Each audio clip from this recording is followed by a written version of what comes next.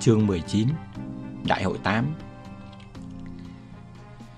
Giữa thập niên 1990, đổi mới có khuynh hướng chững lại. Đây là giai đoạn trong Đảng vẫn có người được coi là bảo thủ, có những người được coi là đổi mới. Các nỗ lực phát triển kinh tế theo hướng thị trường rất có thể bị các nhà lý luận quy là chệch hướng.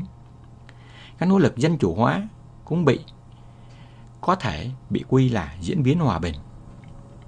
Trong tình hình đó, thay vì có những tháo gỡ về mặt lý luận để tránh tụt hậu và tiếp tục cải cách, Đại hội 8 diễn ra đầy kịch tính vào cuối tháng 6 năm 1996, chủ yếu để những nhà lãnh đạo tuổi cao sắp xếp lại các vị trí cầm quyền ở trong Đảng.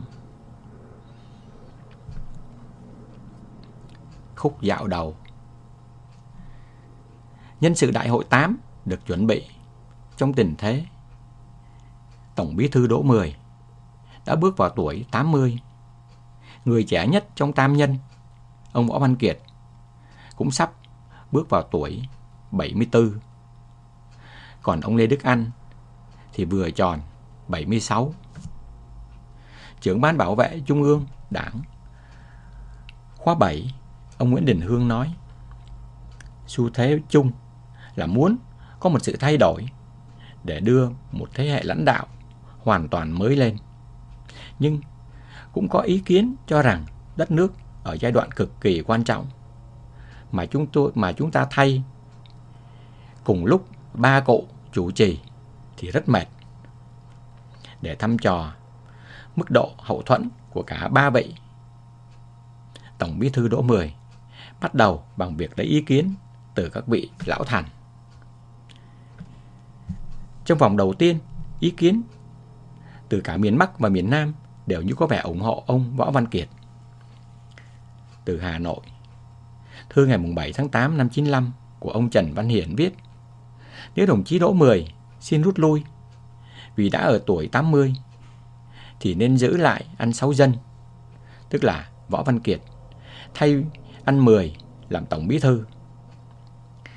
Theo ông Hiển, ông Kiệt năm ấy tuy đã ở tuổi 73 nhưng vẫn khỏe mạnh và đầu óc còn minh mẫn. Từ Sài Gòn, cựu Phó Chủ tịch Hội đồng Bộ trưởng Vũ Đình Liệu làm hẳn một tờ trình đề ngày 7 tháng 8 năm 95 cho rằng nên giao chức vụ Tổng Bí thư cho đồng chí Võ Văn Kiệt.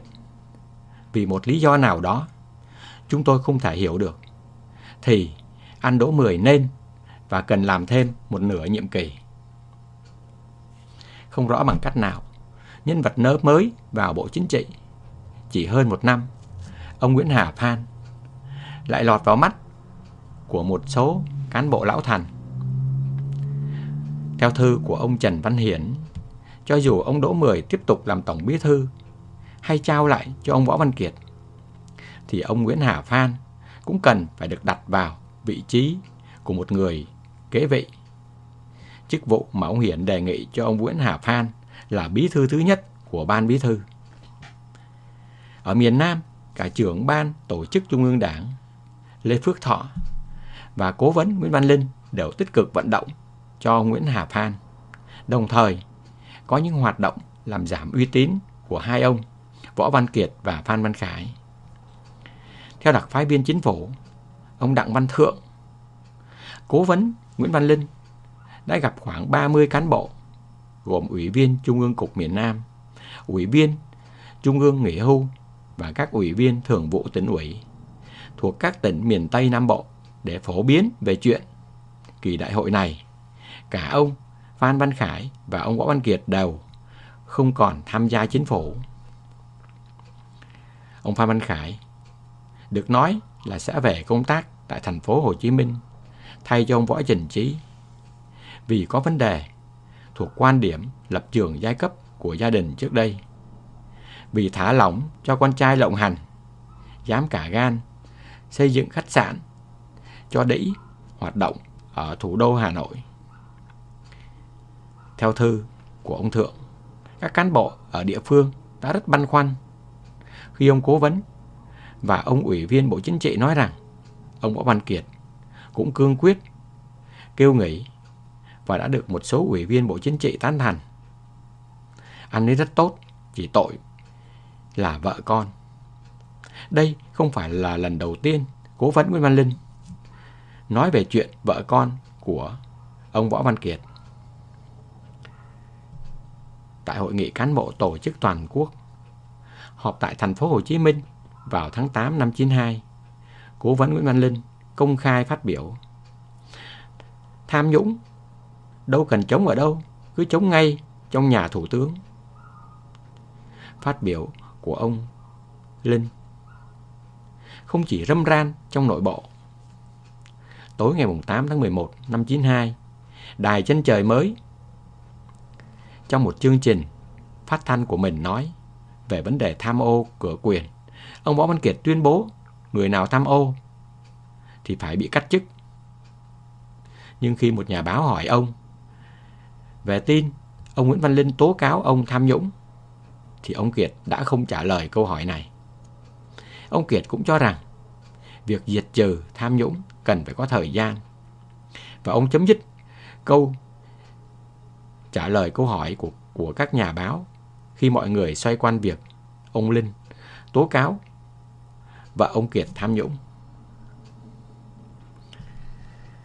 Chương trình phát thanh đêm 19 tháng 10 năm 92 của đài BBC nói thêm: mục tin tình hình của tạp chí Kinh tế Viễn Đông số ra tuần này để ngày 22 tháng 10 nhận xét về địa vị của Thủ tướng Võ Văn Kiệt. Báo này cho rằng Thủ tướng Việt Nam đang bị áp lực ngày càng nặng từ phía Đảng Cộng sản Việt Nam. Trong bài diễn văn nhận chức, ông đã nhắc đến các thử thách mà nội các của ông phải đương đầu đến 8 lần. Các nhà quan sát nói điều này chứng tỏ đang có thêm những lời chỉ trích về khả năng hoạt động của ông. Trong cuộc họp với các viên chức thành phố Hồ Chí Minh gần đây, ông Nguyễn Văn Linh công khai phàn nàn rằng hai vợ chồng ông Kiệt đang tham nhũng. Mặt khác, ông Kiệt không được ủy nhiệm vào Ủy ban Thường vụ Bộ Chính trị, mà chỉ có Đỗ Mười, Lê Đức Anh và Đào Duy Tùng. Như vậy ông Kiệt không được tham dự vào các quyết định quan trọng nhất.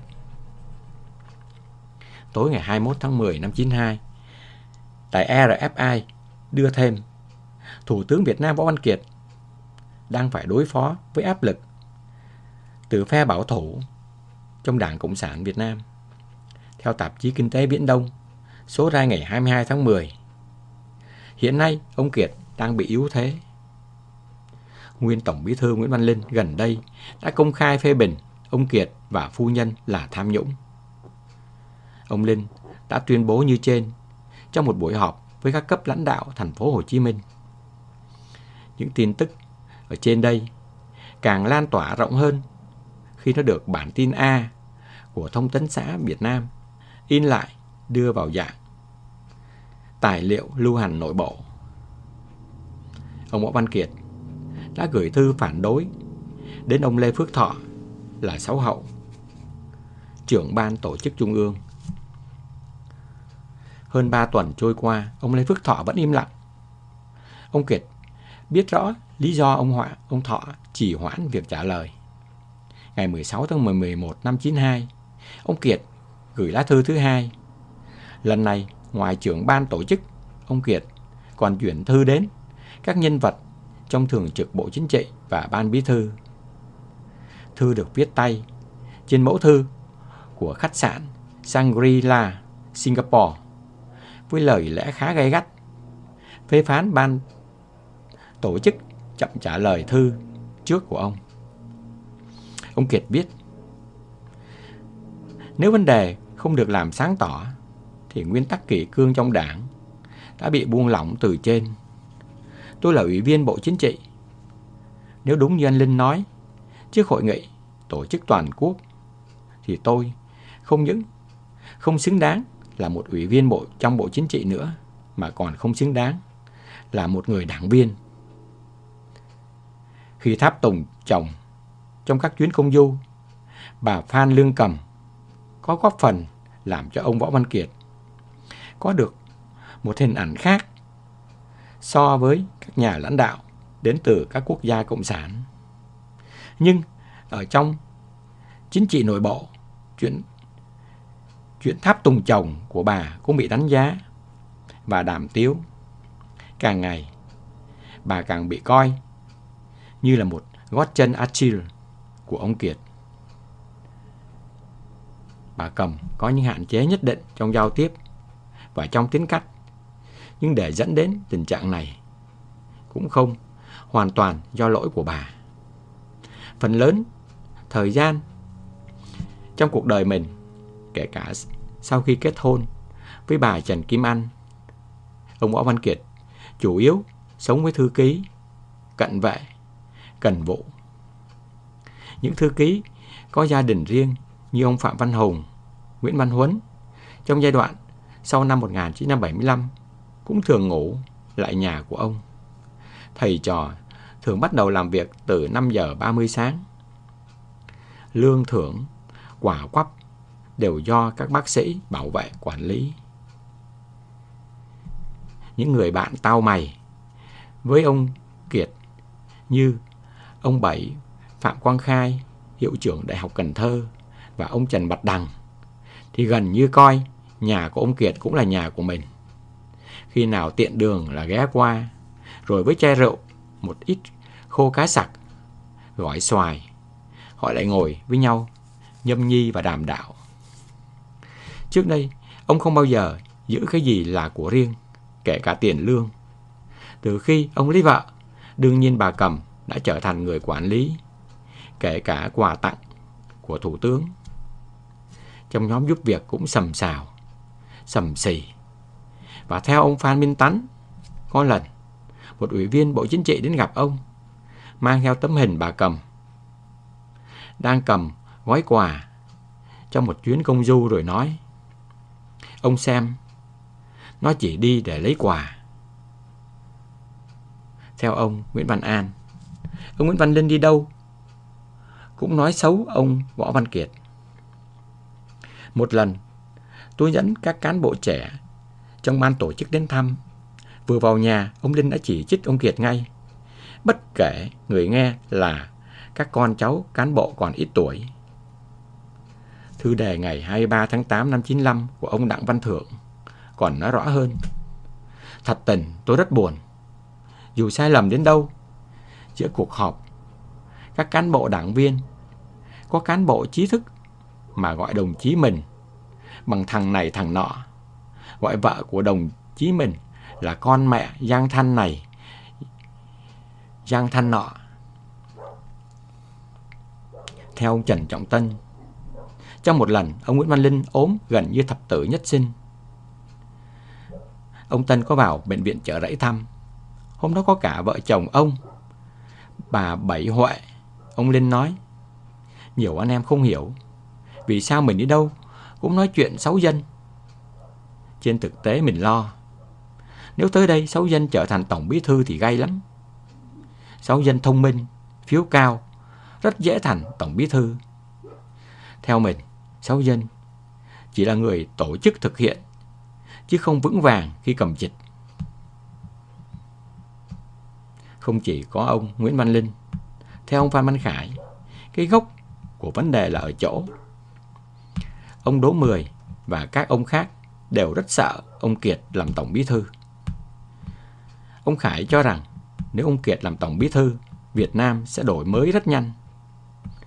Tuy không có được đào tạo hệ thống, nhưng ông Kiệt luôn nhất quán ủng hộ cái mới. Ông chán đến tận cổ cái mô hình xã hội chủ nghĩa miền Bắc, và ông làm tất cả để phá bỏ nó. Ông Trần Trọng Tân giải thích thêm về sự không vững vàng của ông Võ Văn Kiệt. Sau dân phát biểu nhiều cái ẩu, ví dụ như ông đề xuất dẹp quốc doanh, tư nhân hóa nền kinh tế. Có ông Trung ương đọc thư gửi Bộ Chính trị của Sáu Dân nói: "Sáu Dân là kẻ nối giáo cho giặc." thư gửi Bộ Chính trị. Khi Hồ Chí Minh còn sống, ông yêu cầu chú Ba, chú Thận, chú Tô phải thống nhất ý kiến với nhau trước khi đưa lên Bác. Cho dù bản chất mối quan hệ như thế nào, thì các nhà lãnh đạo cao nhất của Đảng ở trong mọi thời kỳ đều có ý tứ để nó không bộc lộ. Giữ gìn sự đoàn kết luôn được dùng như là một tiêu chí để đánh giá năng lực của người lãnh đạo. Hơn ai hết, Tổng Bí thư Đỗ Mười có lợi ích chính trị khi mối quan hệ giữa ba người được coi là luôn luôn nhất trí với nhau. Trên thực tế, mối quan hệ Lê Đức Anh, Võ Văn Kiệt, Đỗ Mười là rất khó để dư luận lúc đó coi là đoàn kết. Ngày 4 tháng 5 năm 1993, ông Võ Văn Kiệt chuyển tới cho ông Đỗ Mười một số trích đoạn bức thư của đồng chí có trách nhiệm trên 60 tuổi, cho biết trong cán bộ cao cấp, nghỉ hưu có, đương nhiệm có, đang có dư luận hoài nghi sự đoàn kết của ba đồng chí chủ chốt, hoài nghi đường lối kinh tế, chủ trương, chiến lược kinh tế quốc phòng. Dư luận cho rằng giữa ba ông không thống nhất với nhau về chủ trương đường lối phát triển. Đồng chí Đỗ Mười bản thân là một anh bần nông, làm nghề tự do nên không có khả năng lãnh đạo chung. Trong một bức thư gửi Đỗ Mười vào tháng 6 năm 94, ông Võ Văn Kiệt cũng đề cập đến tình hình rất phân tán trong lãnh đạo. Bức thư của ông Kiệt không nói về các mối quan hệ cá nhân mà đi thẳng vào mối quan hệ lãnh đạo giữa Đảng và nhà nước. Thư của ông Kiệt cho thấy ở thời điểm đó, vai trò của Đảng được nhấn mạnh trở lại. Các cơ quan Đảng có khuynh hướng can thiệp một cách trực tiếp hơn dưới nhiều hình thức vào hoạt động của chính quyền. Có lẽ vì bức thư gửi Đỗ Mười vào tháng 6 năm 94 không có hồi âm, nên ngày 9 tháng 8 năm 95, ông Võ Văn Kiệt có gửi đi một bức thư mà về sau này được biết đến với cái tên gọi là thư gửi Bộ Chính trị. Lấy lý do khi xây dựng các văn kiện chuẩn bị đại hội, Tổng Bí thư Đỗ Mười cho rằng cần tổ chức nghiên cứu và thảo luận sâu hơn một số vấn đề thuộc về quan điểm. Thư gửi Bộ Chính trị của ông Võ Văn Kiệt có nêu lên 4 nội dung. Thứ nhất là đánh giá tình hình, cục diện thế giới ngày nay. Thứ hai, vấn đề chệch hướng hay không chệch hướng. Thứ ba, nâng cao năng lực quản lý nhà nước. Và thứ tư, xây dựng Đảng. Về tình hình quốc tế, ông Võ Văn Kiệt cho rằng tính chất đa dạng, đa cực đang chi phối quan hệ giữa các quốc gia, thay vì mâu thuẫn đối kháng giữa chủ trương xã hội và chủ trương đế quốc như Đảng từng quan niệm. Đó là lý do mà theo ông Kiệt, một nước đi theo chủ nghĩa xã hội như Việt Nam vẫn có thể trở thành thành viên ASEAN, ký kết hiệp định khung với EU. Thư 1995 của ông Võ Văn Kiệt viết: ngày nay, Mỹ và các thế lực phản động khác không thể dương cao ngọn cờ chống cộng để tranh thủ dư luận và tập hợp lực lượng chống lại các nước Cộng hòa xã hội chủ nghĩa Việt Nam như trước nữa. Trong thư, ông Võ Văn Kiệt cũng cho rằng không nên kỳ vọng vào sự phục hồi của phong trào cộng sản và công nhân quốc tế, bởi nó không bao giờ có giá trị và chất lượng cộng sản như ngày xưa nữa. Với 4 nước xã hội chủ nghĩa còn lại, ông Kiệt cũng cho rằng tính chất quốc gia sẽ lấn át tính chất xã hội chủ nghĩa. Thậm chí, quan hệ Việt Nam-Trung Quốc còn tồn tại nhiều điểm nóng. Ông Võ Văn Kiệt viết: sự chấp nhận đối với chế độ chính trị một đảng của Việt Nam cũng đang tăng lên. Mặc dầu lúc này, lúc khác, vấn đề dân chủ và nhân quyền được sử dụng theo một phương tiện chính trị đối phó với chúng ta. Ông Võ Văn Kiệt cảnh báo sẽ là một thảm họa cho đất nước nếu Đại hội 8 rụt rè bỏ lỡ cơ hội xây dựng dân giàu nước mạnh, xã hội công bằng, dân chủ văn minh. Đồng thời, nếu không đáp ứng được đòi hỏi phát triển của đất nước, Đảng sẽ đứng trước nguy cơ bị tước bỏ quyền lãnh đạo. Phê phán khuynh hướng khẳng định kinh tế quốc doanh giữ một vai trò chủ đạo, là một tiêu chí cho định hướng xã hội chủ nghĩa. Ông Kiệt viết, để giữ được định hướng xã hội chủ nghĩa đòi hỏi bức xúc là phải nâng cao tính hiệu quả của kinh tế quốc doanh nhằm làm cho nó chiếm một vai trò chủ đạo trong kinh tế thị trường, chứ không phải là dành cho nó quyền nắm thứ này hay thứ khác. Theo ông Võ Văn Kiệt, nguy cơ chệch hướng đang ẩn náu trong nhiều hiện tượng như tham nhũng, cục bộ, cửa quyền và tính vô chính phủ, và sẽ sai lầm nếu đem tất cả những phát triển không lành mạnh này đổ cho cơ chế kinh tế thị trường. Theo ông, càng kiên trì định hướng xã hội chủ nghĩa, càng phải hoàn thiện và phát triển thị trường.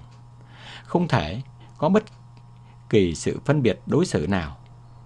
Cần sớm xóa bỏ sự phân biệt hoặc sự hình thành các loại hình kinh tế phi dân chủ, kinh tế đoàn thể, kinh tế đảng, kinh tế các lực lượng vũ trang.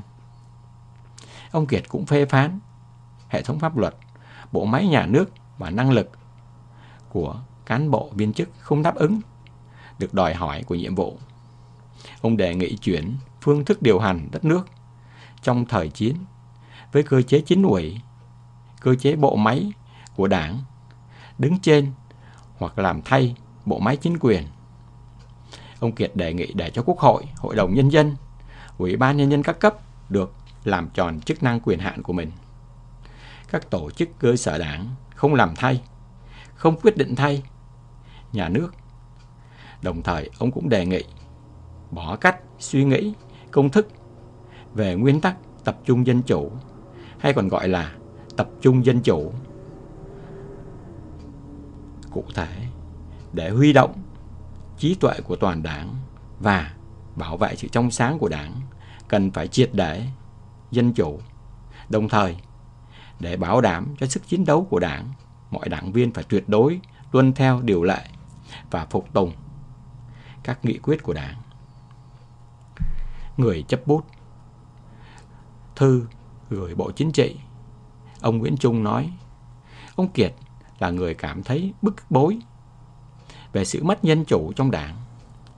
Năm 1995, Việt Nam vừa kết thúc được thời kỳ hậu chiến, đổi mới lại, bước đầu chững chạc, bắt đầu chững lại. Trong khi, theo ông Kiệt, năm 1995, lẽ ra phải vung mạnh ra vì có rất nhiều cơ hội. Ông Nguyễn Trung nói, ông Lê Đức Anh thì quá kín đáo, ông Đỗ Mười thì cản quá trình bình thường hóa với ASEAN thông qua lá phiếu của Đào Duy Tùng. Sau một loạt thành công của chính phủ, năm 1995, uy tín bên trong, bên ngoài của ông Kiệt đều lên cao. Có nguy cơ ông trở thành Tổng Bí thư, điều mà cả Trung Quốc, ông Đỗ Mười, Lê Đức Anh, đặc biệt là Nguyễn Văn Linh đều không thích. Trong bối cảnh đó, thư gửi Bộ Chính trị ra đời. Ông Kiệt viết thư này đụng đến một vấn đề cốt lõi trong sinh hoạt của Đảng, với mong muốn làm cho mối quan hệ thật rõ ràng, dân chủ ra dân chủ, tập trung ra tập trung. Ngày 10 tháng 10 năm 95, thư gửi Bộ Chính trị được đưa ra bàn trong Bộ Chính trị. Ông Kiệt bị nhiều thành viên trong Bộ Chính trị chỉ trích kịch liệt. Quan điểm không còn đấu tranh giai cấp, Mỹ không phải là đối tượng của Việt Nam, thế giới đang cần hợp tác, đến lúc cạnh tranh kinh tế chứ không phải coi nhau như kẻ thù, vân vân, chỉ được rất ít người ủng hộ. Ông Phạm Thế Duyệt, Ủy viên Bộ Chính trị khóa 7, nói, không có ai quá đào to búa lớn. Khi Bộ Chính trị phân tích, anh Sáu Dân cũng bình tĩnh tiếp thu. Anh là một người hăng hái, suy nghĩ có lúc mạnh dạn, nhưng dưới góc độ tổ chức, không nên coi cách đó là bình thường. Cho dù ý kiến của anh mang tính chiến lược phù hợp với đổi mới của Đảng, nhưng cách làm phải có sức thuyết phục. Ông Nguyễn Hòa Phan cho rằng bức thư chệch hướng 100%, nhưng cả tôi, anh Đỗ Mười, anh Đào Duy Tùng và anh Lê Đức Anh đều thống nhất một hướng là không làm to chuyện và không kỷ luật ông Kiệt, mà chỉ phân tích làm sao cho ông Kiệt phải nhận khuyết điểm. Chúng tôi biết người chấp bút là Nguyễn Trung. Cái nguy là ông Kiệt cũng bức xúc với đổi mới nên đã ký vào. Anh Đỗ Mười nói, anh Kiệt lập trường tốt thôi, nhưng từ khi lấy anh Trung làm trợ lý thì hay có việc này việc nọ. Ông Phạm Thế Duyệt cũng cho rằng anh Sáu Dân đôi khi để bị tác động của các chuyên gia. Sau hội nghị Bộ Chính trị, theo ông Nguyễn Hà Phan, vì bức thư của ông Kiệt chỉ gửi cho các ủy viên Bộ Chính trị chứ không gửi cho các ông cố vấn, nên ông Nguyễn Văn Linh có mượn bản của tôi. Tôi cũng muốn tranh thủ ông Linh nên dàn xếp êm, không đưa chuyện ông Kiệt ra Trung ương, nên đưa cho ông. Ông Linh lại dùng lá thư có ghi tên tôi sao ra để gửi cho các ông cố vấn khác. Bức thư nhanh chóng được phát tán rộng rãi ở trong nước và ngoài nước. Vậy nhưng, ngày 15 tháng 11 năm 95, ông Vũ Đình Liệu vẫn viết thư gửi Bộ Chính trị tha thiết đề nghị để ông Võ Văn Kiệt làm Tổng Bí thư, nhằm tiếp tục giữ và phát triển được cái đà của nền kinh tế. Thư của ông Liệu viết, anh Đỗ Mười nên nghĩ vào thời điểm này là phù hợp, vì đã ở tuổi 80. Đồng chí Đỗ Mười đã vững vàng, cùng với các đồng chí lãnh đạo khác, chẳng những đã khắc phục được những khó khăn, mà lại còn đem lại bao nhiêu thành tựu to lớn cho Tổ quốc, cho nhân dân. Đồng chí Đỗ Mười rút ở thời điểm này là phù hợp và rất vinh quang. Lá thư của ông Vũ Đình Liệu cho thấy các bậc cách mạng lão thành chưa coi những quan điểm trong thư gửi Bộ Chính trị của ông Kiệt là lệch lạc. Ngày 5 tháng 12 năm 95, ông Hà Sĩ Phu, tác giả của nhiều bài chính luận sắc sảo, được truyền đọc vào thời điểm ấy. Đang đi xe đạp trên đường phố Hà Nội thì bị hai người đi xe gắn máy chèn ngã. Ông Hà Sĩ Phu kêu to, ăn cướp, ăn cướp. Lập tức công an xuất hiện. Thay vì bắt cướp, công an lại đưa anh Hà Sĩ Phu về đồn, khám túi xách, phát hiện mấy bản chép thư của Bộ Chính trị ngày 9 tháng 8 năm 95 của ông Võ Văn Kiệt. Hà Sĩ Phu khai tài liệu này ông lấy từ ông Nguyễn Kiến Giang.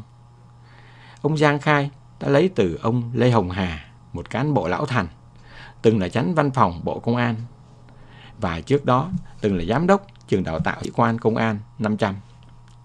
Ba người có liên quan đến tài liệu này đã bị bắt ngày 6 tháng 12 năm 1996. Vụ án Hà Sĩ Phu ầm ĩ trên các đài báo nước ngoài và được câu lạc bộ Ba Đình, nơi sinh hoạt chính thức của các cán bộ cao cấp nghỉ hưu, công khai bàn tán. Nhưng ngày 23 tháng 12 năm 95, một thành viên của câu lạc bộ này, ông Trần Lâm, Ủy viên Trung ương Đảng khóa 4 và 5, trong thư gửi Bộ Chính trị vẫn đánh giá cao vai trò của Thủ tướng và yêu cầu ba đồng chí chủ chốt hiện nay, dù tuổi đã cao, vẫn cần tiếp tục một nhiệm kỳ nữa. Thay vì đặt vấn đề chệch hướng, điểm yếu của ông Võ Văn Kiệt, mà theo ông Trần Lâm chỉ ra, vẫn là những tai tiếng liên quan đến bà vợ Phan Lương Cầm. Nhưng theo ông Trần Lâm, miễn là ông Kiệt không bao che. Ông Lâm viết, trong xã hội phức tạp hiện nay, không phải chỉ một mình đồng chí Võ Văn Kiệt bị dư luận xì xào, mà hầu hết các đồng chí lãnh đạo cao cấp nhất cũng đều bị dư luận bàn tán về người thân, ta cần phải cảnh giác với dư luận. Tuy nhiên, ý kiến của các bậc lão thành chỉ có trách nhiệm phần nào, chỉ có ảnh hưởng một phần nào. Uy tín của cả ba ông trong Trung ương đều giảm sút. Khi lấy phiếu tín nhiệm lãnh đạo chủ chốt, chỉ có Đỗ Mười đạt số phiếu hơn 50%. Ông Kiệt lúc đó mức tín nhiệm cũng chỉ còn 40%. Cũng trong thời gian đó, ông Lê Khả Phiêu, ba đồng chí cố vấn Nguyễn Văn Linh, Phạm Văn Đồng, Võ Chí Công viết thư đề nghị những đồng chí đã ở trong độ tuổi 70 nên rút lui. Bản đi tính lại mãi cũng không thống nhất được. Đầu tháng 3 năm 1996, Trung ương họp hội nghị 11. Về sau, trong nội bộ gọi là hội nghị 11A, đưa ra khỏi danh sách tái ứng cử các ủy viên Bộ Chính trị trên 70 tuổi như Lê Đức Anh, Võ Văn Kiệt, Đoàn Khuê, Đào Duy Tùng, Nguyễn Đức Bình, Lê Phước Thọ, Vũ Oanh, Bùi Thiện Ngộ. Ngày 13 tháng 3 năm 96, ông Vũ Đình Liệu gửi thư mật khẩn cho Bộ Chính trị, Tổng Bí thư Đỗ Mười và Ban Nhân sự Đại hội 8, nói rằng việc các ủy viên đến tuổi nghỉ hết đã làm cho nhiều đồng chí, chủ yếu là các đồng chí cách mạng lão thành ở thành phố Hồ Chí Minh và một số tỉnh Nam Bộ băn khoăn, lo lắng. Ông Vũ Đình Liệu nói ông ủng hộ phương án cả ba ông Đỗ Mười, Võ Văn Kiệt, Lê Đức Anh rút lui. Nếu giữ lại một thì theo ông, liệu người cần giữ phải là đồng chí Võ Văn Kiệt. Ông Liệu viết: đồng chí Đỗ Mười đã 79 tuổi. Tôi nay đã 78 nên tôi rất hiểu. Khi tuổi càng cao, sức khỏe càng thấp. Hơn một tuần sau, thư của Bộ Chính trị của ông Võ Văn Kiệt đã trở thành đối tượng phê phán trong bài phát biểu của Thượng tướng Lê Khả Phiêu tại Đại hội Đảng Bộ Học viện Chính trị Quân sự cao cấp. Bài nói của tướng Phiêu không chỉ đích danh Thủ tướng Võ Văn Kiệt, nhưng nội dung của nó đập lại khá đanh thép những vấn đề được đặt ra trong thư. 3 tháng trước ngày khai mạc Đại hội Đảng lần thứ 8, toàn văn bài phát biểu của tướng Lê Khả Phiêu được công bố trên trang nhất của báo Quân đội Nhân dân. Sau khi ca ngợi bản lĩnh chính trị của Đảng Bộ Học viện, tướng Phiêu nói đến diễn biến hòa bình, bạo loạn, lật đổ và đặc biệt ông nhấn mạnh âm mưu phi chính trị hóa các lực lượng vũ trang. Những âm mưu và thủ đoạn mà ông Phiêu nói là của các thế lực thù địch ở trong và ngoài nước. Ông Lê Khả Phiêu nói, khi Liên Xô sụp đổ, các thế lực đế quốc chủ nghĩa và các trào lưu cơ hội xét lại đã chuyển phương thức tiến công lấy kinh tế, chính trị làm chính, kết hợp bạo lực và can thiệp vũ trang, hy vọng xóa bỏ những nước xã hội chủ nghĩa trong thời gian ngắn nhất, trong đó có Việt Nam. Nhưng thực tiễn đã chứng tỏ rằng lịch sử đã và đang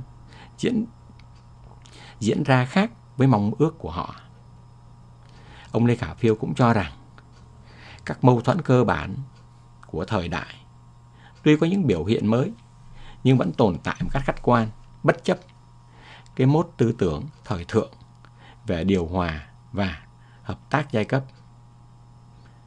Sau khi phân tích những mưu mô điên cuồng hòng phá bỏ chế độ xã hội chủ nghĩa ở nước ta trong những năm cuối thế kỷ này, ông Phiêu nói tiếp, không phải không có người muốn giã từ hệ tư tưởng, mà thực chất là giã từ hệ tư tưởng Mác Lênin để rơi vào một hệ tư tưởng khác, muốn phi tư tưởng hóa, coi việc phân chia ranh giới giữa hai chế độ tư bản và chủ nghĩa và xã hội chủ nghĩa là một cái gì sơ cứng, giáo điều, gây trở ngại cho việc nước ta hòa nhập vào thế giới và gào lên cùng với thế giới đó. Tướng Phiêu nhấn mạnh, cũng chưa có lúc nào mà các tuyên bố mang tính chất cương lĩnh chính trị do các nhóm người ở trong nước và nước ngoài tự xưng là chí sĩ yêu nước lại được đưa ra ồn ào như vậy. Người ta cho rằng đất nước ta hiện nay chỉ cần độc lập và dân chủ, chỉ cần độc lập và phát triển, chứ chẳng cần định hướng phát triển nào, nhất là định hướng xã hội chủ nghĩa.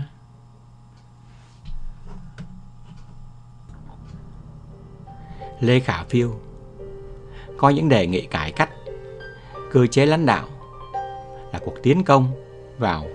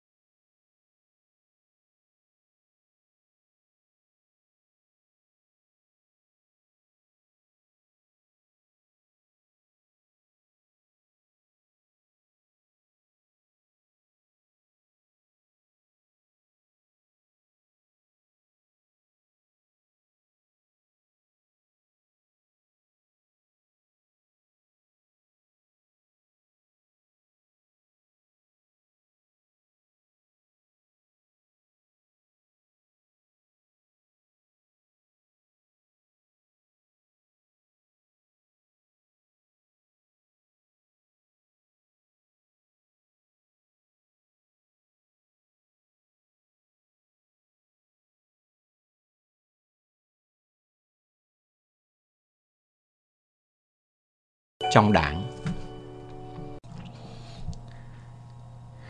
Vụ án Nguyễn Hà Phan. Trong những ngày ấy, ông Nguyễn Hòa Phan đang làm trưởng ban tổ chức đại hội đảng lần thứ 8. Công việc thường được giao cho ứng cử viên của một trong những vị trí chủ chốt. Ông Đỗ Mười vẫn nắm giữ vai trò quan trọng nhất, trưởng ban nhân sự đại hội. Nếu thế hệ các nhà lãnh đạo và đảng trước cách mạng lúc rời khỏi chức vụ trong đại hội đảng 8, Nguyễn Hà Phan chắc chắn đã trở thành người kế cận có nhiều tiềm năng nhất. Điều này có thể trở thành niềm tự hào của các đảng viên miền Nam nếu như ông Nguyễn Hà Phan không trở thành một trong những ngọn cờ tiên phong chống lại ông Kiệt.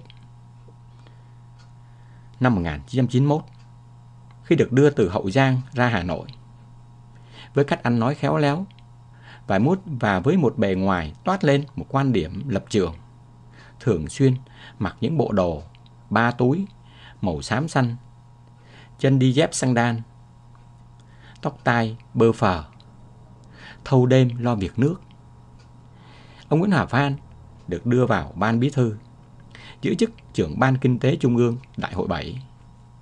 Tháng 7 năm 92, ông Phan được giao thêm chức phó chủ tịch Quốc hội. Như một người tiên phong bảo vệ thành trì xã hội chủ nghĩa, cứng ngắc cả trong các chính sách kinh tế và trong các chủ trương đối ngoại, ông Nguyễn Hòa Phan nhanh chóng làm hài lòng cả ông Đỗ Mười và ông Lê Đức Anh. Khi còn là một nhà lãnh đạo địa phương, Nguyễn Hà Phan là một người năng động. Trước đại hội 7 năm 1991, theo ông Phan Văn Khải, khi dự thảo luật đất đai được đưa xuống Long An để lấy ý kiến lãnh đạo các tỉnh miền Tây, Nguyễn Hòa Phan khi ấy đang là bí thư Hậu Giang, ủng hộ chính sách đa sở hữu đất đai, công nhận quyền tư hữu về ruộng đất. Nhưng khi ra Hà Nội vào ban bí thư, ông lập tức theo quan điểm của Đỗ Mười chống tư nhân hóa đất đai và trở thành một trong những người lớn tiếng bảo vệ sở hữu toàn dân.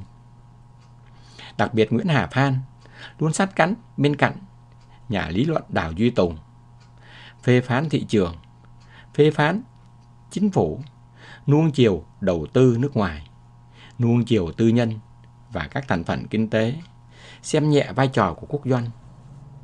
Những cải cách kinh tế theo hướng thị trường của chính phủ bị coi là có nguy cơ chệch hướng.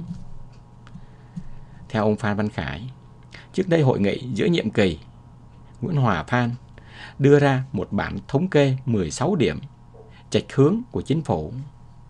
Tháng Giêng năm 94, trong hội nghị đó, Nguyễn Hòa Phan được đưa vào Bộ Chính trị cùng với Lê Khả Phiêu, Nguyễn Mạn Cầm.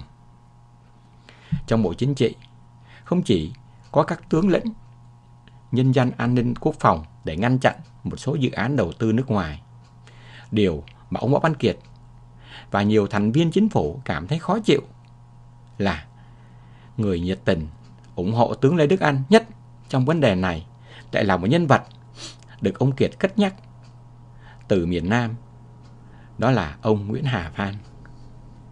Theo Bộ trưởng Kế hoạch Đầu tư Trần Xuân Giá, thì đầu thập niên 1990, chính phủ đã chọn BHP làm đối tác thăm dò dầu mỏ ở Đại Hùng. Khi thông qua Bộ Chính trị, sau khi nghe ông Đậu Ngọc Xuân, Chủ tịch Hội đồng thẩm định các dự án quốc gia trình bày, Nguyễn Hà Phan đứng dậy nói: đồng bào miền Nam chắc chắn không một ai đồng tình chọn Úc làm đối tác khai thác dầu, vì bọn Úc đã từng đưa quân vào tàn sát đồng bào ta. Ông Đậu Ngọc Xuân phân tích, căn cứ vào công nghệ thì công nghệ Úc là tiên tiến. Trong các nước phương Tây chỉ có Úc chịu đầu tư, còn các nước khác sợ cấm vận Mỹ. Ông Võ Văn Kiệt liền đứng dậy: nếu nói như anh Sáu Phan thì tôi đề nghị Bộ Chính trị nên chọn Lào đầu tư.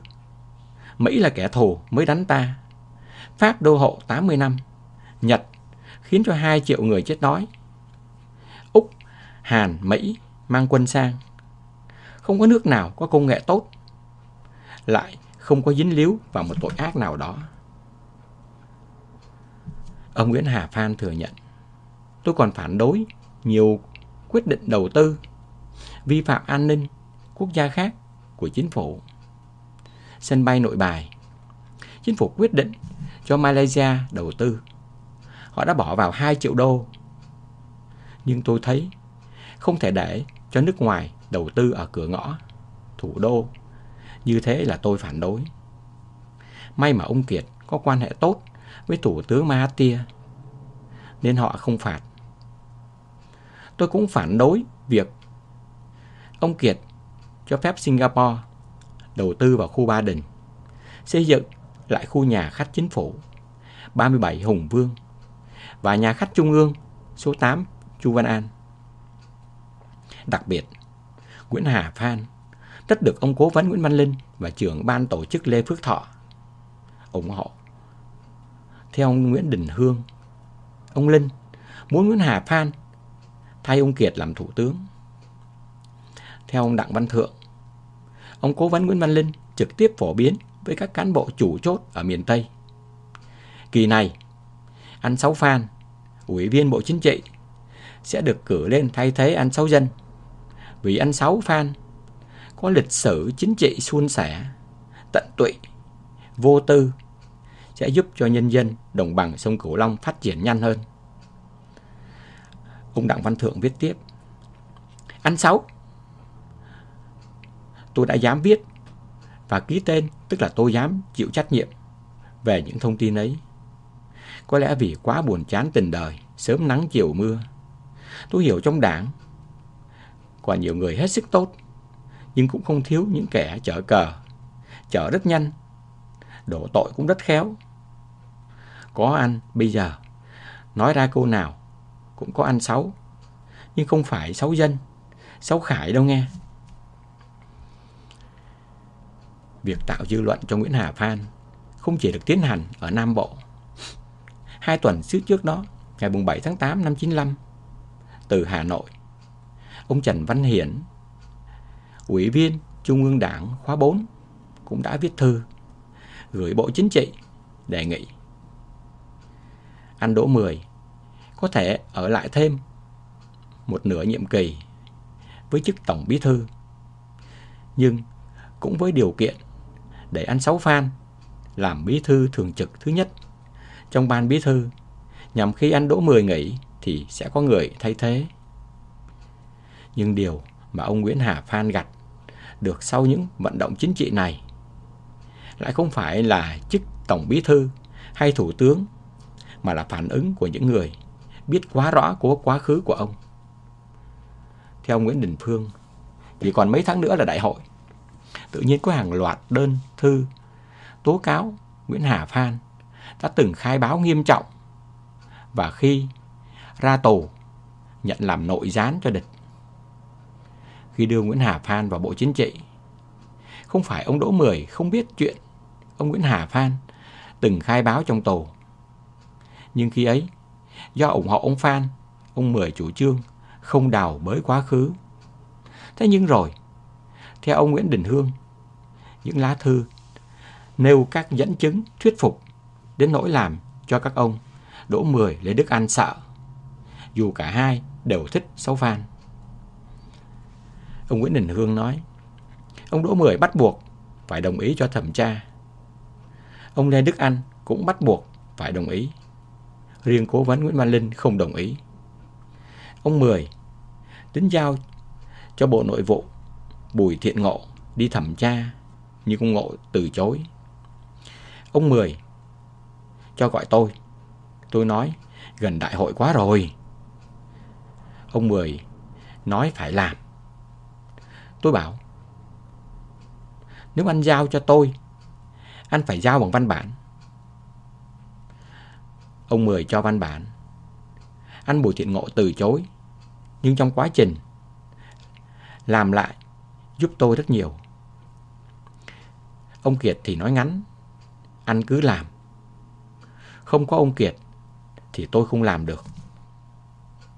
Ông Nguyễn Đình Hương kể, trước khi vào Nam, tôi hỏi ông Lê Phước Thọ có biết gì về trường hợp của Nguyễn Hà Phan không? Tuy đã từng là cấp trên của ông Phan từ trong chiến tranh, nhưng ông Lê Phước Thọ nói không biết. Tôi bay vào Sài Gòn, biết tôi ở T78, ông Nguyễn Văn Linh cho gọi đến nhà. Tôi đến, mặt ông hầm hầm. Đồng chí vào lâu chưa? Làm gì? Tôi bảo chúng tôi vào có 2 việc. Gặp lại các đồng chí ở Trung ương Cục để xác minh lại câu chuyện ai viết nghị quyết 15, xác minh các đơn thư tố cáo đồng chí Nguyễn Hà Phan. Ngay lập tức ông Linh mắng, cậu không xứng đáng làm trưởng ban bảo vệ đảng. Thái độ của ông Linh làm cho chúng tôi và cả người giúp việc của ông cũng sững sờ. Tôi đứng dậy nói, tôi vào đây theo sự phân công của Bộ Chính trị, có ấn kiếm Tổng Bí thư giao. Nếu anh thấy không xứng đáng thì đề nghị anh có ý kiến với Bộ Chính trị. Nói rồi tôi bỏ ra về. Ông Gương kể tiếp, cuộc tìm kiếm phức tạp hơn tôi tưởng. Trước khi vào Nam, tôi yêu cầu Bộ trưởng Bộ Nội vụ Bùi Thiện Ngộ ra lệnh cho bên tàng thư hỗ trợ. Tuy nhiên cơ quan này lưu trữ tới hơn 2 triệu tàng thư. Một số lại bị đốt trong những ngày chăn tối chăn tháng sau 30 tháng 4 75. Tôi nghĩ thật khó mà tìm được. Nhưng ông Kiệt nói, tôi sẽ tìm thầy Lang giỏi cho anh.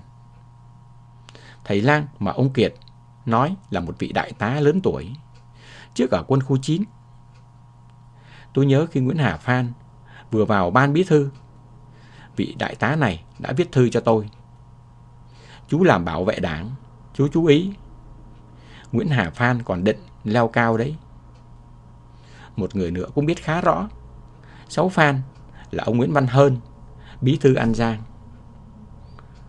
Ông Nguyễn Hà Phan bị chính quyền Ngô Đình Diệm bắt vào tháng 12 năm 1958, khi đang là tỉnh ủy viên Sóc Trăng.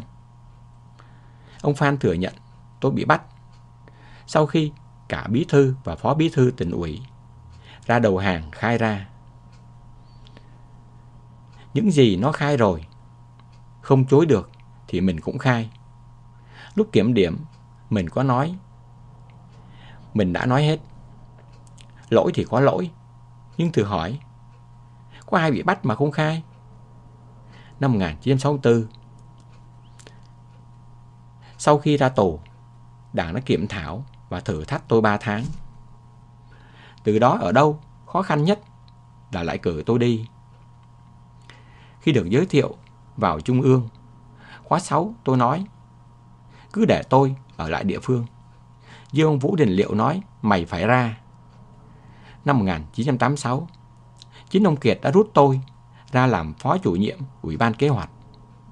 Đến năm 1988, khi xảy ra biểu tình ở nông trường sông Hậu, ông Liên bắt tôi quay về.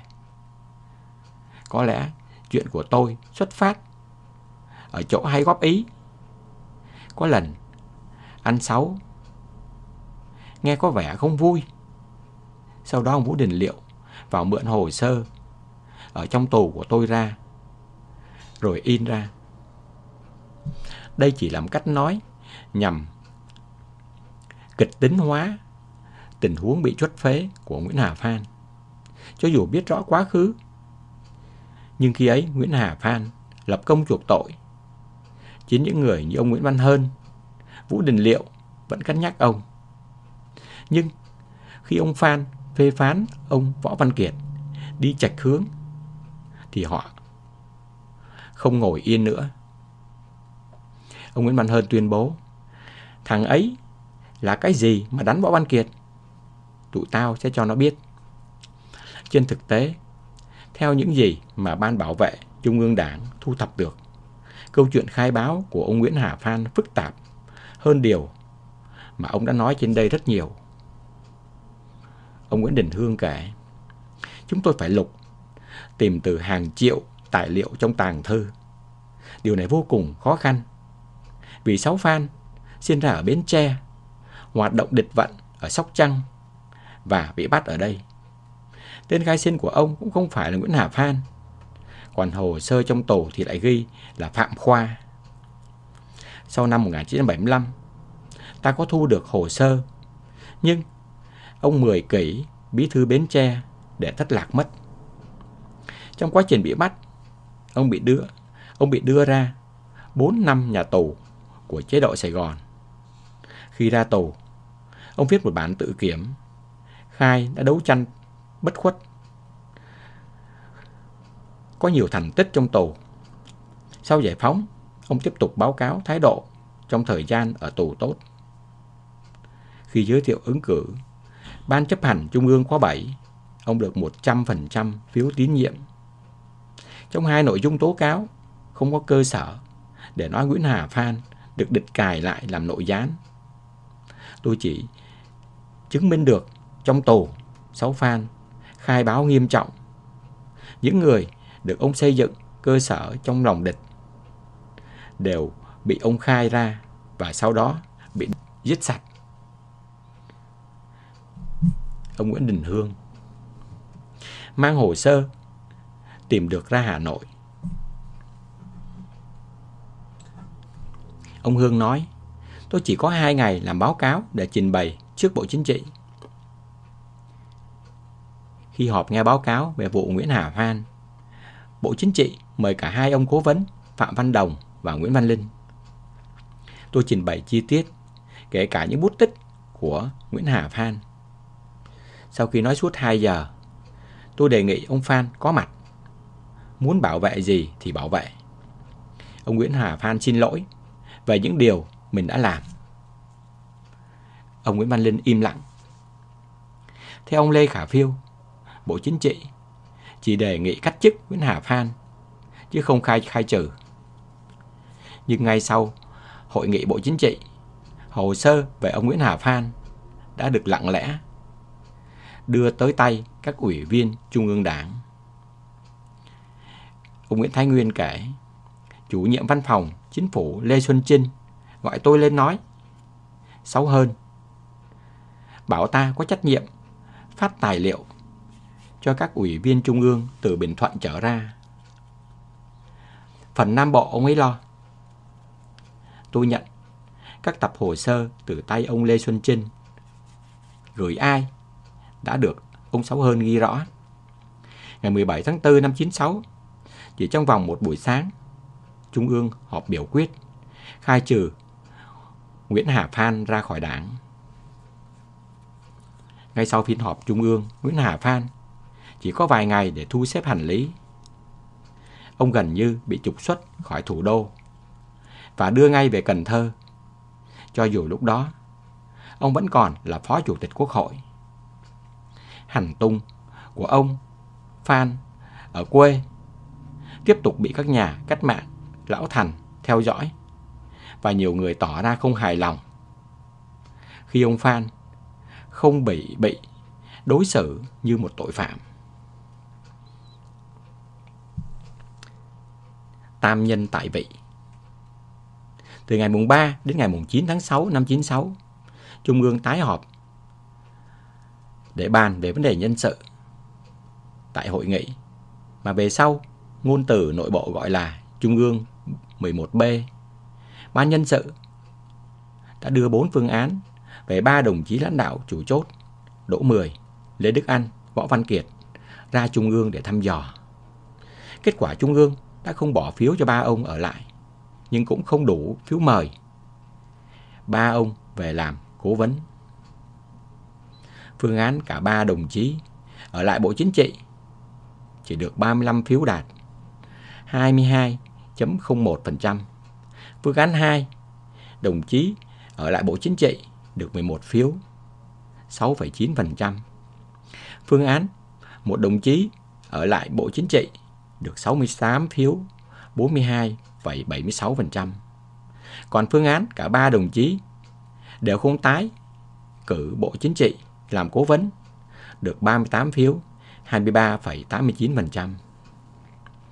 Chỉ còn chưa đầy 3 tuần là đại hội mà nhân sự chủ chốt vẫn rất mơ hồ. Trong lời bế mạc hội nghị lần thứ 11 Ban chấp hành Trung ương khóa 7, Tổng Bí thư Đỗ Mười nói về danh sách giới thiệu Ban chấp hành Trung ương khóa 8. Nếu có vấn đề mới đến hội nghị Trung ương 12, Bộ Chính trị sẽ báo cáo xin ý kiến Ban chấp hành Trung ương. Hơn 2 tuần trước khi Đại hội 8 bắt đầu, vấn đề nhân sự vẫn còn chưa có gì gọi là rõ ràng. Cách mạng lão thành lại viết thư góp ý. Phương án không để những ủy viên Trung ương đã đến tuổi 65 tái cử bị một số người phản đối. Thư đề ngày 12 tháng 6 năm 96 của ông Trần Lâm viết, đồng chí Đỗ Mười tiếp tục làm Tổng Bí thư ở độ tuổi 80 mà gạt bỏ hết những ủy viên Trung ương ở tuổi 65, thì khoảng cách về tuổi giữa Tổng Bí thư và các đồng chí khác trong Bộ Chính trị và Ban chấp hành Trung ương sẽ là 16 tuổi trở lên đến vài 30 tuổi. Như vậy Tổng Bí thư sẽ dễ được coi như người cha chú, như lãnh tụ. Ông Trần Lâm ủng hộ việc kiếm người thay thế Chủ tịch nước Lê Đức Anh, trong khi phê phán ông Đỗ Mười trong vấn đề chuẩn bị nhân sự này. Đồng chí Đỗ Mười tỏ ra nể nang, chịu sức ép của một số người muốn gạt anh Võ Văn Kiệt vì định kiến hoặc vì chủ nghĩa cá nhân, mờ ý chí sáng suốt. Ngày 19 tháng 6 năm 96, tại Hội nghị Trung ương 12, khi đọc báo cáo về những việc thực hiện nghị quyết Trung ương 11, Tổng Bí thư Đỗ Mười nói, xin đề nghị đồng chí Lê Đức Anh và đồng chí Võ Văn Kiệt tiếp tục tham gia Ban chấp hành Trung ương, Bộ Chính trị khóa 8. Xin đề nghị thêm 2 đồng chí nữa là đồng chí Đoàn Khuê và đồng chí Nguyễn Đức Bình tái cử Trung ương và Bộ Chính trị khóa 8. Tuy bị một số ủy viên phản ứng, Nhưng Trung ương vẫn biểu quyết chấp thuận đề nghị này của Đỗ Mười. Chiều ngày 19 tháng 6 năm 96, Đỗ Mười trấn an: chúng tôi, Đỗ Mười, Võ Văn Kiệt đến Đức Anh, đã nhiều tuổi. Tư tưởng của chúng tôi là muốn chuẩn bị nhân sự cho khóa 8. Tốt nhất là đến Quốc hội khóa 10 có thể thay thế nhân sự chủ chốt, nhất là chức Tổng Bí thư. Thay thế đồng chí Tổng Bí thư là một vấn đề lớn. Chúng ta cần phải có thời gian chuẩn bị để thay thế các vị trí chủ chốt, và nếu tìm được sẽ thay thế ngay. Lúc đó chúng tôi sẵn sàng lui về tuyến 2. Cũng trong buổi chiều ngày 19 tháng 6 năm 96, theo bản tổng hợp ý kiến thảo luận tổ, nhiều ý kiến nhấn mạnh các đồng chí trên chỉ nên ở trong Trung ương và Bộ Chính trị đến hết nhiệm kỳ Quốc hội tháng 7 năm 97 rồi rút. Phải kiên quyết chuẩn bị người đến lúc đó thay thế. Có ý kiến chức vụ Tổng Bí thư cũng nên như vậy. Bộ Chính trị nói các đồng chí sẽ rút dần, nhưng không nói có rõ thời hạn. 3 đồng chí chủ chốt đều cao tuổi, mà ở lại cả nhiệm kỳ thì không hay. Nhưng có cơ sở gì bảo đảm cho các đồng chí rút dần, hay bầu rồi là ở cả nhiệm kỳ? Một số ý kiến cho rằng Bộ Chính trị nói phương án Trung ương 11 làm lòng dân không yên tâm là không có cơ sở. Chính phương án 3 đồng chí ở lại cả dân mới không yên lòng, vì thấy lãnh đạo cao tuổi mà không chuẩn bị được người thay. Đàn Khuê và Trần Đức Lương cũng được dự kiến làm chủ tịch nước. Tháng 5 năm 96, Đoàn Khuê sang thăm Pháp với tư cách là Bộ trưởng Quốc phòng. Theo ông Nguyễn Văn An, gặp Tổng thống Jacques Chirac, ông Đoàn Khuê nói: tôi rất vui mừng được tới đây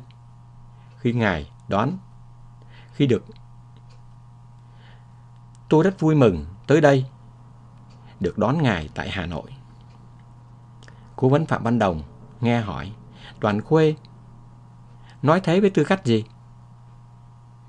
Trong một chuyến thăm Nhật, Phó Thủ tướng Trần Đức Lương cũng nói ngụ ý rằng tới đây Việt Nam sẽ có thay đổi lớn về nhân sự, nhằm tìm người thay thế mình ở cương vị Tổng Bí thư.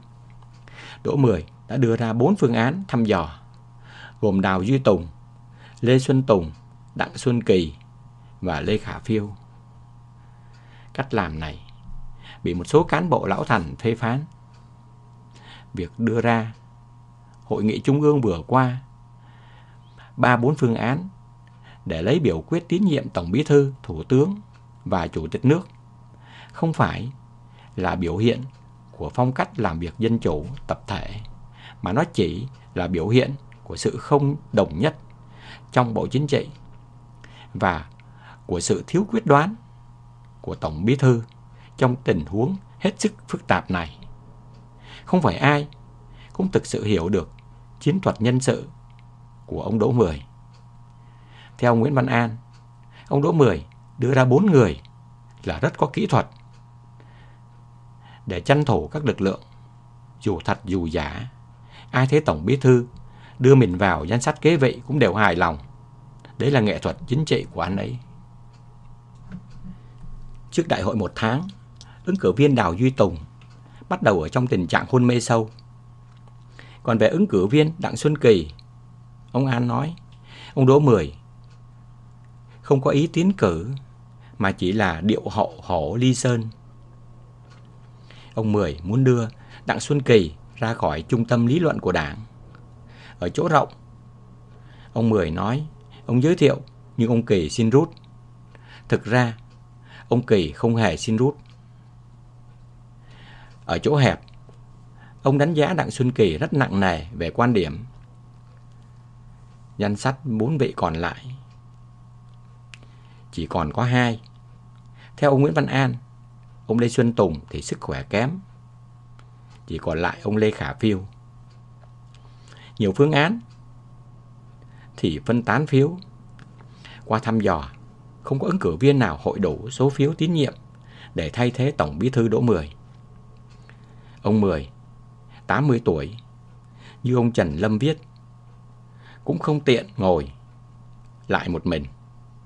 Kết quả Đỗ Mười, Lê Đức Anh, Võ Văn Kiệt, Đoàn Khuê, Nguyễn Đức Bình tiếp tục tại vị. Chỉ một số ủy viên Bộ Chính trị trên 70 tuổi như Lê Phước Thọ, Vũ Oanh, Bùi Thiện Ngộ là nghỉ như đề nghị của 3 ông cố vấn. Sức khỏe Trung ương. Trước Đại hội 8, ứng cử viên sáng giá cho chức Bộ trưởng Ngoại giao, ông Lê Mai, bị mất đột ngột. Ngay sau bầu cử, một tân ủy viên Bộ Chính trị, ông Nguyễn Đình Tứ cũng đột tử. Trước khi nhận chức, cái chết của ông Tứ đã làm thay đổi chút ít phương thức tiến hành đại hội.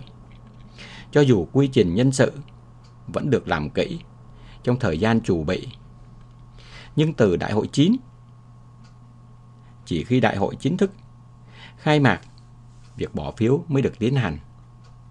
Ngoài 2 trường hợp chết bất ngờ này, chuyện sức khỏe Trung ương trước và sau Đại hội 8 cũng diễn ra đầy kịch tính. Chỉ mấy tháng sau đại hội, tướng Lê Đức Anh bị đột quỵ. Ông bị xuất huyết não khá nặng. Thông tin về bệnh tình của tướng Anh được giữ kín tuyệt đối.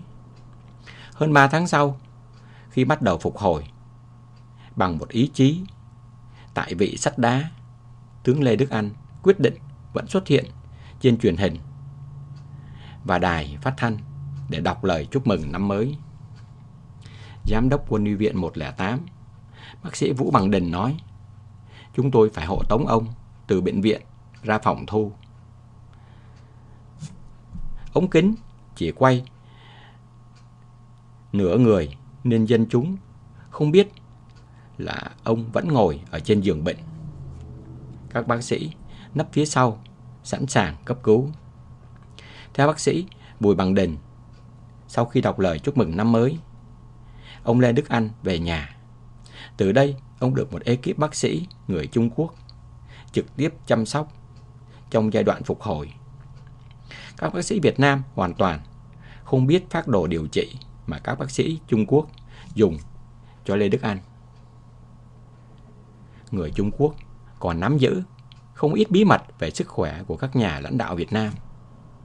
Giữa thập niên 1990, thỉnh thoảng bị cán nhà báo chặn lại khi vừa bước ra từ toilet.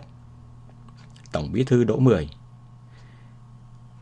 với quần quên kéo khóa leo lên chiếc bàn nước nhỏ đặt ở phía sau hội trường Ba Đình, ngồi xếp bằng vui vẻ trò chuyện với dân báo chí. Nhiều khi cao hứng ông nói, tôi đã từng bị thần kinh đấy. Không phải ông nói đùa. Theo ông Nguyễn Văn Trân, Bí thư Trung ương Đảng khóa 3, người từng hoạt động với ông, có thời gian ông Đỗ Mười bị bệnh thần kinh, gần như không thể làm việc. Có lúc lên cơn, ông phải dùng một cây gậy múa cho hạ nhiệt. Có lúc người ta thấy ông Đỗ Mười một mình leo lên cây. Năm 1963, ông đã phải đi Trung Quốc chữa bệnh tới mấy năm rồi mới về Việt Nam làm việc lại. Từ trước Đại hội 8, khi công việc cơ cấu nhân sự bắt đầu, theo ông Nguyễn Văn An, người có trách nhiệm nắm hồ sơ các nhà lãnh đạo, kể cả các hồ sơ về sức khỏe trong Bộ Chính trị, xuất hiện một số ông giấu bệnh. Ông Lê Xuân Tùng, sau khi bị tai biến, một chân gần như bị liệt, vẫn khẳng định là mình đang rất khỏe. Ông Lê Minh Hương giấu bệnh tiểu đường nặng. Ông Đoàn Khuê giấu bệnh ung thư hạch. Ông Đào Xuân Tùng bị ung thư nhưng vẫn bám giữ chức trưởng ban văn kiện của đại hội cho đến khi bị tế bào ung thư lan lên não. Tổ trưởng tổ biên tập văn kiện Hà Đăng kể, trong nhiều cuộc họp, cả trong vài cuộc tiếp xúc, thấy anh Đào Duy Tùng có những lúc lim dim tưởng chừng như lơ đãng. Sau Đại hội Trung ương 10, tổ biên tập văn kiện chúng tôi họp lại trên cơ sở tiếp thu những ý kiến của Trung ương, sửa chữa lần cuối bản dự thảo báo cáo chính trị. Tôi thay mặt tổ trình bày nội dung và cắt sửa, anh cũng vẫn im dim lim dim. Và khi tôi trình bày xong, anh đặt một vài câu hỏi, lại chính là những điều tôi vừa nói. Tháng 5 năm 1996, ứng cử viên Tổng Bí thư Đào Duy Tùng xuống Hải Phòng để dự đại hội đại biểu Đảng bộ thành phố. Đang phát biểu thì bị đột quỵ, rồi từ đó như đã nói, ở trong tình trạng hôn mê sâu cho đến khi qua đời.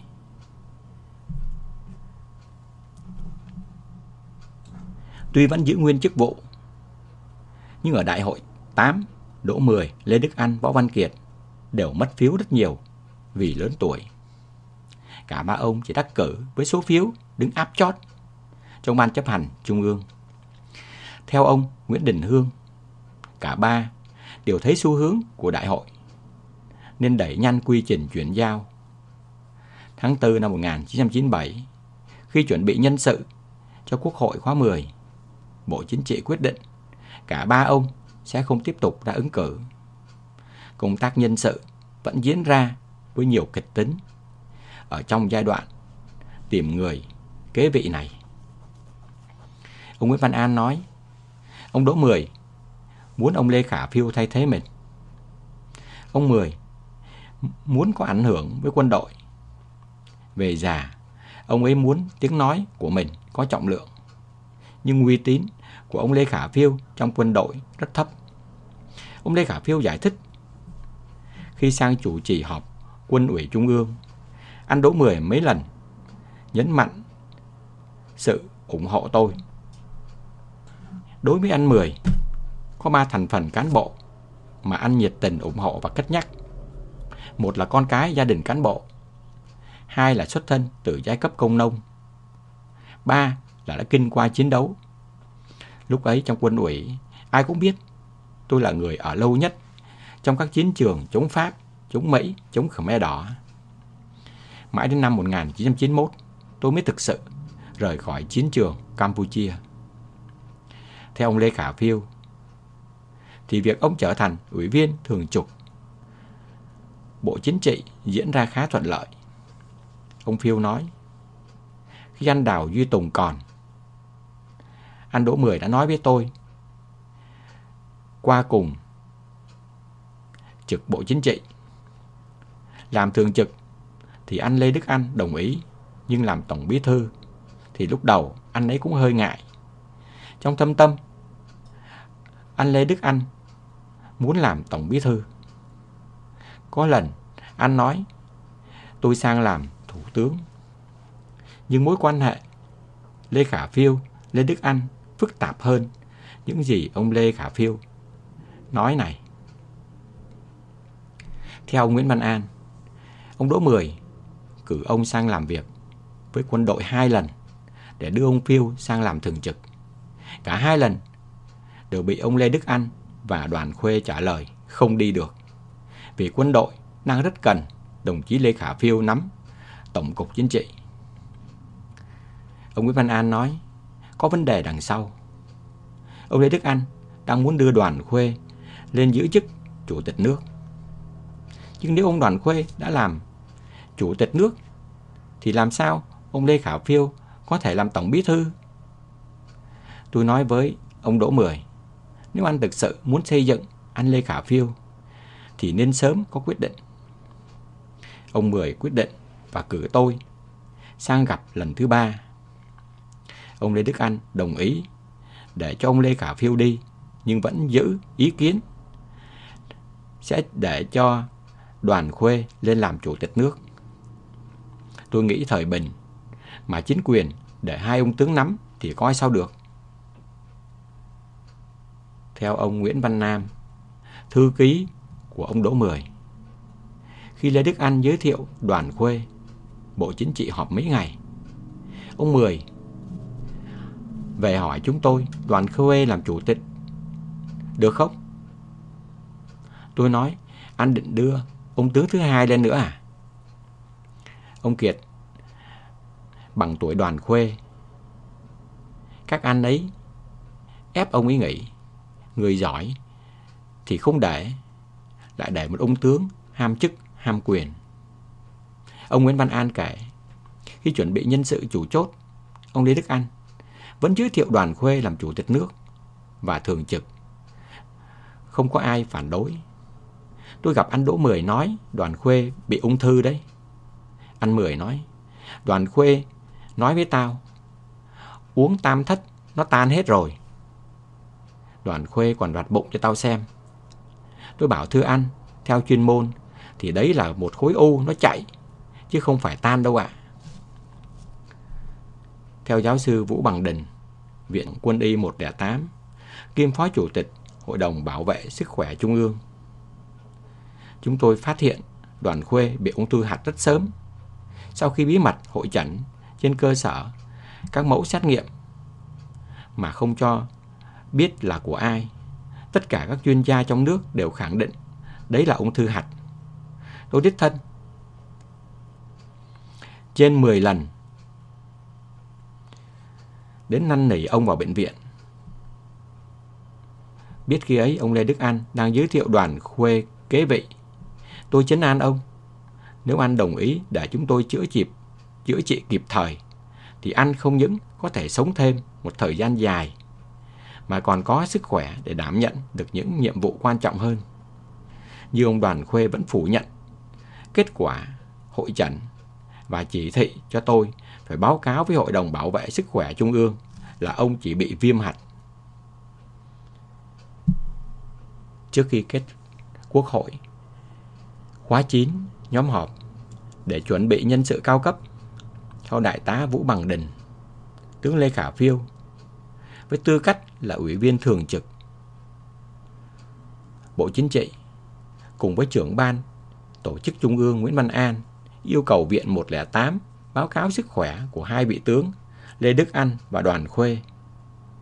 Ông Đình nói, tôi và bác sĩ Nguyễn Thế Khánh cùng ký vào biên án, bí mật báo cáo lên Bộ Chính trị. Theo ông Nguyễn Văn An, sau khi anh em đưa cho tôi bệnh án của Đoàn Khuê, ung thư gan giai đoạn 3, chỉ có thể kéo dài cuộc sống không quá 1 năm. Họp thường vụ Bộ Chính trị, tôi đưa vấn đề sức khỏe ra. Ông Đoàn Khuê vẫn cãi. Tôi phải công bố bệnh án. Đoàn Khuê đập bàn tuyên bố, tôi là người khỏe mạnh, chúng nó phá. Tôi sẽ cho hai thằng đó nghỉ. Đại tá Vũ Bằng Đình nhớ lại, cả tôi và anh Lê Thi, bí thư Đảng ủy Viện 108, nhận được quyết định nghỉ ngay lập tức. Không chỉ lỡ cơ hội trở thành nguyên thủ quốc gia, bệnh tình Đoàn Khuê tiến triển xấu từng ngày. Cuộc sống của ông chỉ còn 6 tháng thay vì 1 năm như đã dự đoán. Và ngày 16 tháng 1 năm 1998, Đoàn Khuê chết. Tháng 7 năm 1997, Quốc hội khóa 10 khai mạc. Chức chủ tịch nước được trao cho Trần Đức Lương, một người cùng quê Quảng Ngãi với Phạm Văn Đồng. Chức thủ tướng thuộc về Phan Văn Khải. Từ nhiệm kỳ 7, lãnh đạo cao cấp có khuynh hướng được phân đều cho 3 vùng: Tổng bí thư miền Bắc, Chủ tịch nước miền Trung, Thủ tướng miền Nam. Tam nhân khi ấy vẫn ở trong thường trực Bộ Chính trị, và Đỗ Mười thì vẫn còn là Tổng bí thư. Tại cuộc họp Bộ Chính trị vào trung tuần tháng 12 năm 97, vấn đề đưa Đỗ Mười, Lê Đức Anh, Võ Văn Kiệt ra khỏi Bộ Chính trị mới được đặt ra. Trưởng ban tổ chức Trung ương Nguyễn Văn An báo cáo kết quả lấy phiếu thăm dò trong cán bộ chủ chốt từ cấp bộ trưởng trở lên, cho thấy có tới 80% đồng ý để cả 3 ông nghỉ. Theo ông Nguyễn Văn Nam, thư ký của ông Đỗ Mười, họp Bộ Chính trị, ông Lê Đức Anh sợ chết, không nhắm được mắt, nếu ra khỏi Bộ Chính trị. Ông An nói, không ứng cử đại biểu Quốc hội đã là một sai lầm rồi, giờ ra khỏi Bộ Chính trị lại là một sai lầm nữa.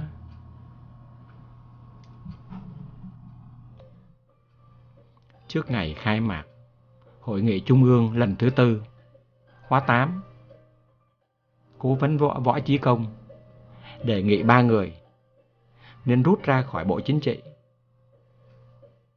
Nhưng trong 3 ông, không ai có một quyết định dứt khoát. Trong tình thế đó, ông Phạm Văn Đồng đã vận động ông Nguyễn Văn Linh và ông Võ Chí Công cùng đưa ra sáng kiến cả 3 từ chức Cố vấn Ban chấp hành Trung ương Đảng.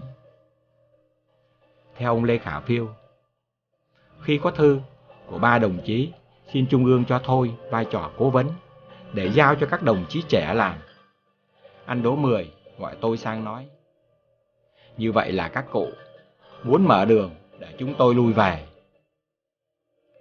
Chức vụ Tổng Bí thư lúc này coi như đã thuộc về ông Lê Khả Phiêu, nhưng ông Đỗ Mười vẫn dân chủ đưa ra 4 phương án, ra lấy phiếu thăm dò. Kết quả ông Phiêu cao phiếu nhất. Ông Nguyễn Văn An, người không có trong 4 phương án này, đứng thứ 2. Người thứ 3 là ông Nông Đức Mạnh.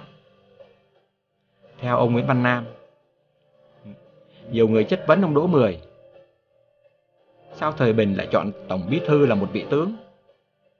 Ông Mười phân bua, các anh xem, tôi chọn 4-5 người mà đều hỏng cả, chỉ có một mình anh Phiêu là uy tín nhất.